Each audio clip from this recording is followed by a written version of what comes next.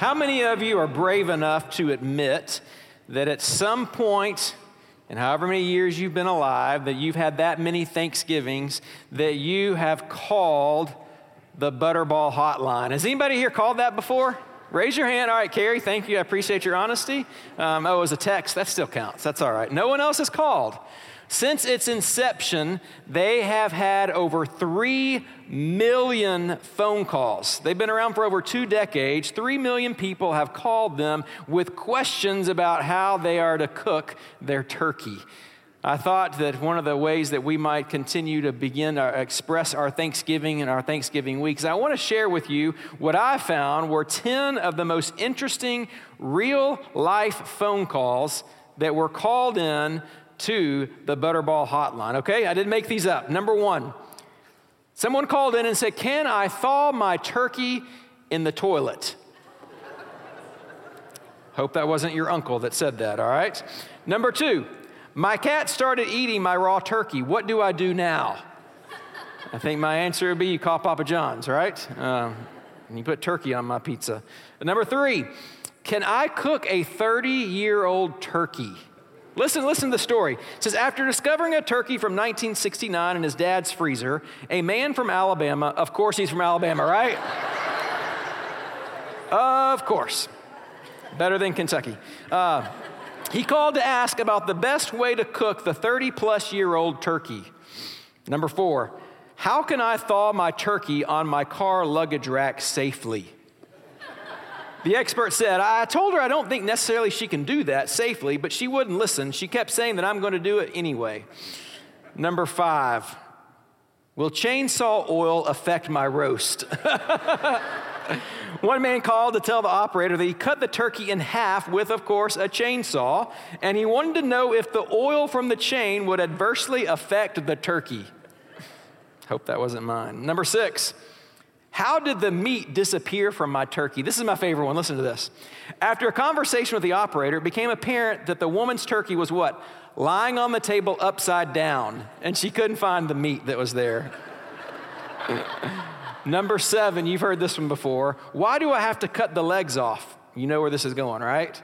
The operator learned the only reason the caller always cut the legs off was why? Because her mom's oven was too small and she always had to cut it off to get the bird in there. So she thought that's what, I guess everyone has to do that, right? Number 8, "Why won't my turkey stop sudsing?" Listen to this. Turns out the woman had washed the bird with dish soap for 20 minutes and the suds wouldn't stop coming as she washed her bird. Number 9, I have some sympathy for this one because I sometimes wonder about this. "Should I remove the plastic wrap before I cook my turkey?" How many of you have had those plastic meals, those TV dinners? I'm always a kid, to keep that I have sympathy for that one. Number 10, and finally, "Can I cook the turkey on the engine block of my semi-truck while driving?" But there's one more question. "And if so, if I drive faster, will it cook faster?" All about efficiency, right? This morning, as we move into Thanksgiving week, I want us to look at 3 very short verses. They're 3 incredibly short verses, but they're powerful verses. In fact, I believe that if we take these 3 verses to heart, that they have the opportunity to revolutionize our life. And I recognize sometimes that public speakers or even pastors will use hyperbole and say, this is the most important thing, but I truly believe this. I truly believe that if we would not only understand these 3 verses, but if we would take them to heart, if we would live them out, it would revolutionize how we live our lives. So if you have your Bibles, and I hope you do, turn with me to the book of 1 Thessalonians. 1 Thessalonians. Now listen, you can use your table of contents. No one's going to look down on you. In fact, your neighbor will be glad that you're using it as well. But I want you to turn to the book of 1 Thessalonians, and we're going to be in chapter 5. In fact, I'm going to turn there as you are as well. Paul is writing this letter. You know, this was a letter that he wrote to a church in Thessalonica. And the purpose of this letter, remember, I always think it's important that we understand the context. So we don't take scripture and we try to twist it to mean what it doesn't actually mean. So he's writing this letter to really a group of new believers in this church. And he's giving them instructions on how they are to live out their Christian life. So if you're there, and if you're not, it's okay because we'll have the words on the screen. Stand with me as we look at 1 Thessalonians chapter 5. The three verses that we're going to be reading are verses 16 through 18. 1 Thessalonians chapter 5, verses 16 through 18. Paul writes these words, "Rejoice always, pray without ceasing, give thanks in all circumstances." Why? "For this is the will of God in Christ Jesus for you." May God bless the reading of his word. You may be seated.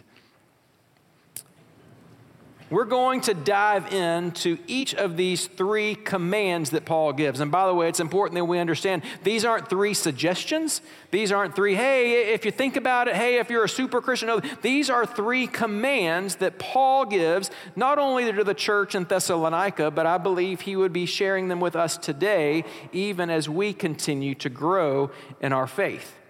By the way, what are the three commands? Rejoice always, pray without ceasing, and then to give thanks in all circumstances.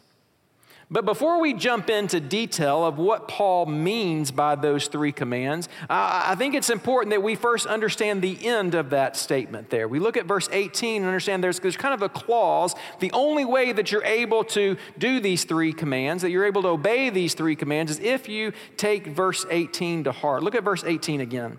He says, "For this is the will of God in who? In Christ Jesus." So don't miss this, church. What Paul is saying is the only way that we have the ability to obey these three commands that we're going to be reading in just a moment, studying, is if we are in Christ Jesus.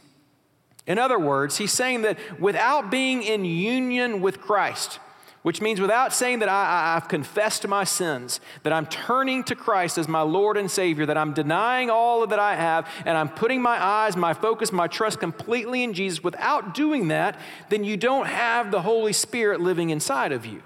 And if you don't have the Holy Spirit living inside of you, you do not have the ability to obey these commands. In fact, I'll take it a step further.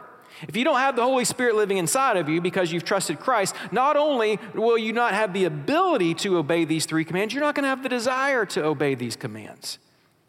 So this is a problem that I think that too many times that as Christians that we take for granted. And we get upset at the world, and we get so confused at why those who don't have faith in Christ, why they act the way they do. Why they don't prioritize, or why they don't value biblical things, why they don't have a biblical worldview. Church, they shouldn't have a biblical worldview. These commands are not for the world. These commands are for those of us who are in Christ Jesus. So let's look at them quickly. The first command that he gives us in verse 16 is to rejoice always. So let me ask you a question. When Paul says to rejoice always, does that mean that we're to walk around every day of our lives with a smile on our face? We're to act as if we don't have a care in the world, a bounce in our step, kind of, Tigger walking around, bouncing around, always happy. Is that what Paul means when he says, as a Christian, you should rejoice always? Let me take it a step further. Are you sinning if you ever have moments where you're not rejoicing? Are you sinning if you ever feel sad? If you ever feel upset? If you ever go through moments of depression, is that a sin? I'll be honest with you. I've met plenty of Christians who would say the answer is yes. They would say that no matter what you're going through, that you should fake it, that you should smile, and that if you act like you've got a problem, if you are honest with yourself, and if you're honest with other people, and you tell them that you're going through a difficult, trying season, that is a sin. But hear me out on this. If what Paul meant by these two short words, rejoice always, if he meant that you should walk around never having a problem, never being sad, never being upset, well, there's a difficulty with that. And that is that not only was Paul upset at times, but guess who else was? Jesus. Jesus was not happy all of his life. In fact, as he was going before the cross, as he faced the cross, the writer of Hebrews puts it this way. It says he offered up prayers and supplication. Listen to this last phrase. With loud cries and tears. In 2 Corinthians chapter 6, Paul described himself, listen how he describes himself, as sorrowful, yet always rejoicing. In Romans chapter 12, Paul tells us that we as believers, that we are to rejoice with those who rejoice. But look at this last phrase. We are also to weep with those who weep. Paul didn't say, hey, believers, you are to go around telling people that are weeping, just stop it. Stop crying and put on a happy face. No, that's not where Paul says it all. So listen, this is extremely important. If we're going to understand this, then we need to know that to rejoice always, it does not mean that we are to deny our feelings. It doesn't mean that we are to ignore whatever difficulties we're going through, that we're to put on a happy face or that we're to never feel sad. Say, okay, Blake, I understand that if that's what to rejoice always does not mean, then what does it practically mean if I'm looking and I'm seeking to obey this command that Paul gives for all believers to rejoice always? What does it look like to rejoice even in the midst of difficulty? What does it look like to rejoice even when you're walking through a trial? What does it practically look like to rejoice even if you're walking through the valley of the shadow of death? One thing I think it's critical for us to understand here. I think that we must view this command, these three commands from Paul, more so as a matter of obedience than just a matter of feelings. We live in a feelings-based society. We like to say that you are how you feel. That's not true. Our identity is not how we feel. Our identity is who Christ says that we are. So I want you to view this more as a matter of obedience than just how you feel emotionally. Let me try to explain this for a minute. Whenever we're in a difficult season, whenever we're in a trying season, I'm not just saying you had a hard day, but it's been a difficult week, month, year. You've had trying years. Every single one of us, we have a choice that we can make. We can live our lives in one of two ways. Let me give you the two choices. Choice number one is that we can focus on our trials or on our difficulties. But the other option, the other choice, is that we can choose to set our minds on things above. What do I mean? We set our minds on Christ. We set our minds on His eternal promises that He has given to us. Paul puts it this way in another letter that he writes to the church at Philippi. He says, "Rejoice in the Lord always. Again, I will say, rejoice." Do you see that phrase there? He says to rejoice in what? In the Lord. That's the key. The only reason that you and I have the ability, the only reason that we can rejoice even in trials, even in difficulties, even through the worst news that we can receive is because we are in the Lord. We understand that He purchased our freedom. We understand that He brought us from death to life. We understand that our eternity is secure. We understand that this world is not our home. And when we understand that, that is when we can rejoice because we have a proper perspective that this is not all that the world has to offer us. So to rejoice always, it means, church, that we have an intentional attitude. The key word there is intentional. What's this intentional attitude? It's an intentional attitude of contentment. Paul says, I've learned to be content in all circumstances. Not only are we content, but we have an intentional attitude of hope and joy. And where does this contentment come from? Where does this hope and joy come from? It comes from focusing on Christ and the eternal treasures that He has offered to us, that He has promised to us in His Word, that He has freely given to us. We don't earn them. We don't deserve them. He freely gives these gifts and these treasures to us. You know what? Let me be honest here for just a minute. Sometimes, in fact, I might say many times, we don't feel like rejoicing. We don't feel like there's any joy in us. We know what the Word says. We know we're supposed to be rejoicing, but we just don't feel like it. What are we supposed to do when we're in those times? What are we supposed to do when we know in our head, we know what Scripture says that we're supposed to be rejoicing, but we just don't feel like it? I'll tell you what I think that we should do. We should fight for that joy. Too many times I think the devil gets us to believe a lie, and the devil will say, you're the only one that doubts God's wisdom. You're the only one that doubts that God's, no, we've all been there before. And you're not sinning if you go through these times where you're just questioning inside of yourself. But instead, during those times and those seasons of doubt, those seasons that you don't want to rejoice, I think that what we need to do is to struggle for that and to fight for that joy. Men and women all throughout God's word struggled at times to find joy. All you have to do is look at David. David, and I'm going to give you one example in Psalm chapter 5.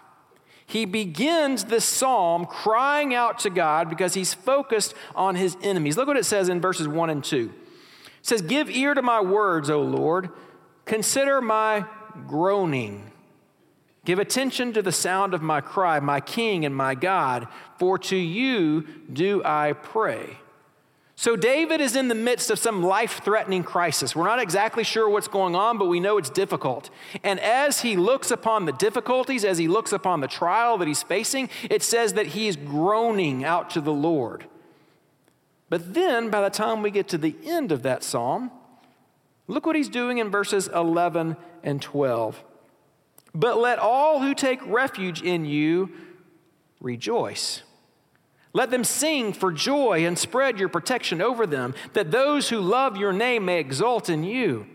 For you bless the righteous, O Lord. You cover him with favor as with a shield.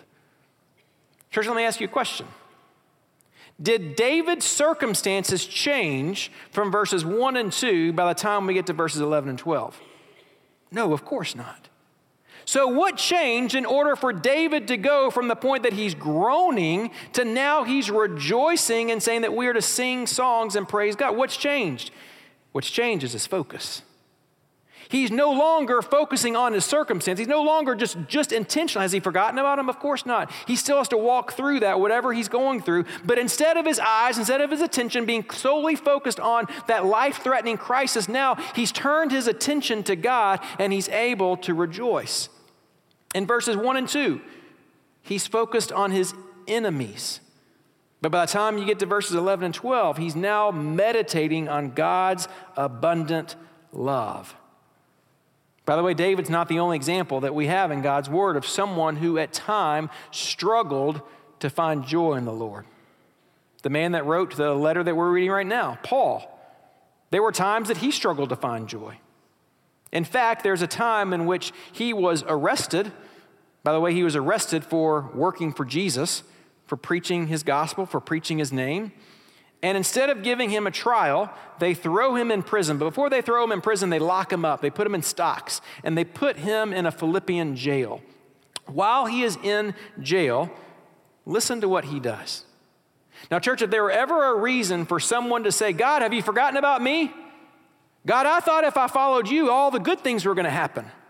I thought your word said that if I loved you, if I prayed, if I witnessed, if I read scripture, that surely only good things will happen to me. But instead, look what he does. He's locked up with Silas in Acts chapter 16, verse 25. And it says, about midnight, Paul and Silas were praying and singing hymns to God, and the prisoners were listening to them. What are they doing? They're singing and praising God. Why? Because God's released them and their circumstances have changed? Nope, not one bit. They're still in prison. They still were beaten. They're still locked up. They still weren't given a trial. But what has changed is their perspective, and now they are totally focused on God. The apostles are also an example for us. They too were arrested after Jesus had been resurrected back from the dead. They go about, they preach about his life, they preach about the resurrection. And listen to what happens to him in Acts chapter 5. And when they had called in the apostles, they beat them and charged them not to speak in the name of Jesus, and let them go. The natural response will be, man, we better be quiet. Man, God must be upset with us, because if God was happy with us, then these bad things wouldn't have happened, right? That's how a lot of times we think in America. But listen to how they respond in verse 41. Then they left the presence of the council, what? Rejoicing. Rejoicing that they were counted worthy to suffer dishonor for the name. Church, if it hasn't clicked with you yet, let me tell you one more time. To rejoice always, it means that we are making the intentional choice to place our attention and our focus more on the Lord, more on the promises that He has given us instead of focusing on our circumstances. Now hear me on this before I move to the second command. I want to make sure you understand this. Paul is not telling us that we just ignore our difficulties. He's not saying you just gloss over them or you act as if you don't have any trials. No. I'm not saying that you should just suck it up and get over it. Nope, that's not what I'm saying at all. But what Paul is teaching us is that he's challenging us to focus more on the Lord than on our current situation. That is the only way that we are going to have the ability to rejoice in the Lord. Let's move on to the second command, verse 17. He says to pray without ceasing. And of course, the obvious question here is to pray without ceasing. Does that mean that I'm to go around every waking moment, I'm to be verbally praying out loud? No, we know that's not what he means. But what does he mean? I want you to write these three things down. Here's three things what he truly means when he says to pray without ceasing. Number one, to pray without ceasing means that there is a spirit of dependence that should saturate all that we do. It means that even when we're not verbally speaking to God, as we're going throughout our day, that we're living with this deep, abiding dependence upon the Lord. That we understand that we are completely dependent upon Him. And I'll be honest with you, I struggle with this because I'm pretty independent. And if I'm honest, there are many things that I can do that for myself. Oh, that we would live with that spirit of dependence. God, if it wasn't for you, I would not have that next breath. I'm completely dependent upon you. To pray without ceasing, it also means that we pray repeatedly and often. Again, we may not be praying verbally, we might even pray mentally all the time throughout the day, but it does mean that we are praying over and over and over, that our first response should be, oh God. You hear that ambulance coming down the street. Oh God, I'm praying for that person. Someone comes to you at work with a problem. Oh God, I pray that you would bless them right now.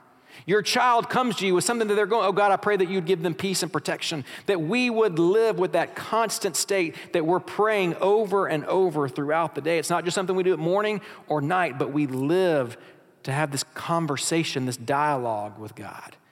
And third, to pray without ceasing means not giving up on prayer. It means that we don't abandon praying even when it seems useless. Even if you've been praying for years and God still hasn't answered the way that you want Him to on your timeline, you don't give up. You keep on praying. To pray without ceasing means that we're going to lean into God, that we are going to live our lives with the spirit of dependency on Him, that we're going to pray over and over constantly throughout the day, and that we are going to say we're not going to give up looking to you, God, for guidance and for help. Now again, let's be honest here. What do we do when we know we're supposed to pray without ceasing? We just don't have the desire. Again, it's not that we don't know the right answer, but we just don't live with the spirit of dependency on God.